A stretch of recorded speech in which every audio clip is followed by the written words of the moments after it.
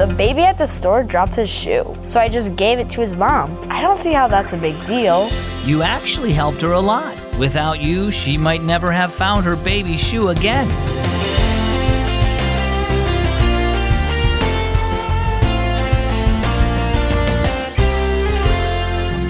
Hi, and welcome to Keys for Kids. As always, my name is Zach, and as always, I'm glad that you stopped by. Do you want to help build God's kingdom in a big way? Maybe you think about becoming a missionary or a pastor, or you want to give a bunch of money to help spread the gospel. But what you might miss are all the little things you can do.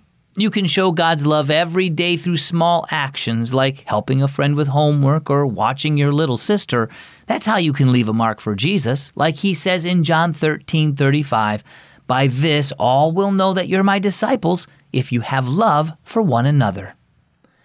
Our story today is entitled, Leave Your Mark.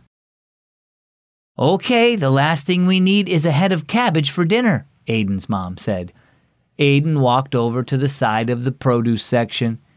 Hey, Mom, they have purple cabbage. Can we try it? Mom nodded, so Aiden picked out a head of purple cabbage and added it to the cart. As they waited in line to check out, Aiden smiled at a baby sitting in the seat of the cart in front of them, kicking his feet. The baby's mom was busy putting her groceries on the conveyor belt and didn't notice when the baby kicked his shoe off. Aiden picked up the discarded shoe. Excuse me, your baby dropped this, he said, giving her the shoe. Oh, thank you so much, the mom replied. This is his only good pair of shoes. At home later that evening, Aiden watched as his mom spooned cooked purple cabbage into a bowl. Mom, look! The cabbage turned the water you boiled into purple. You're right, and it's even turning the bottom of the bowl purple, Mom said as she placed the bowl of cabbage on the table. That's kind of cool, Aiden said as he sat down. The purple cabbage really leaves its mark. It shares its color with everything it comes in contact with. Mom nodded. Speaking of which, I'm very proud of the mark you left at the grocery store today when you picked up that baby's shoe and gave it to his mother. Aiden looked confused. How could that leave a mark? I barely did anything. As Christians, we're called to leave our mark on others, said Mom. Just like purple cabbage is known for its deep purple color, Christians are supposed to be known for their love. Our job is to display the love of Jesus to everyone we come in contact with, even in the smallest ways. You did that today by helping someone, even if it didn't seem like much. She smiled at Aiden.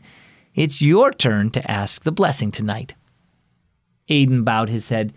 Dear Jesus, thank you for this food and the purple cabbage we get to try tonight. Please help us leave your mark of love on those around us. Amen. So how about you? What kind of mark do you leave on others? Do your actions toward others reflect God's love? Even the smallest kindness can leave a mark and show someone the love of Jesus.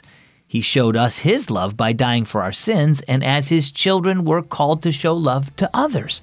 You can do that by helping and caring for those around you, even in small ways. So, how can you leave a mark of love today? Our key verse is found in the Gospel of John, chapter 13, verse 35.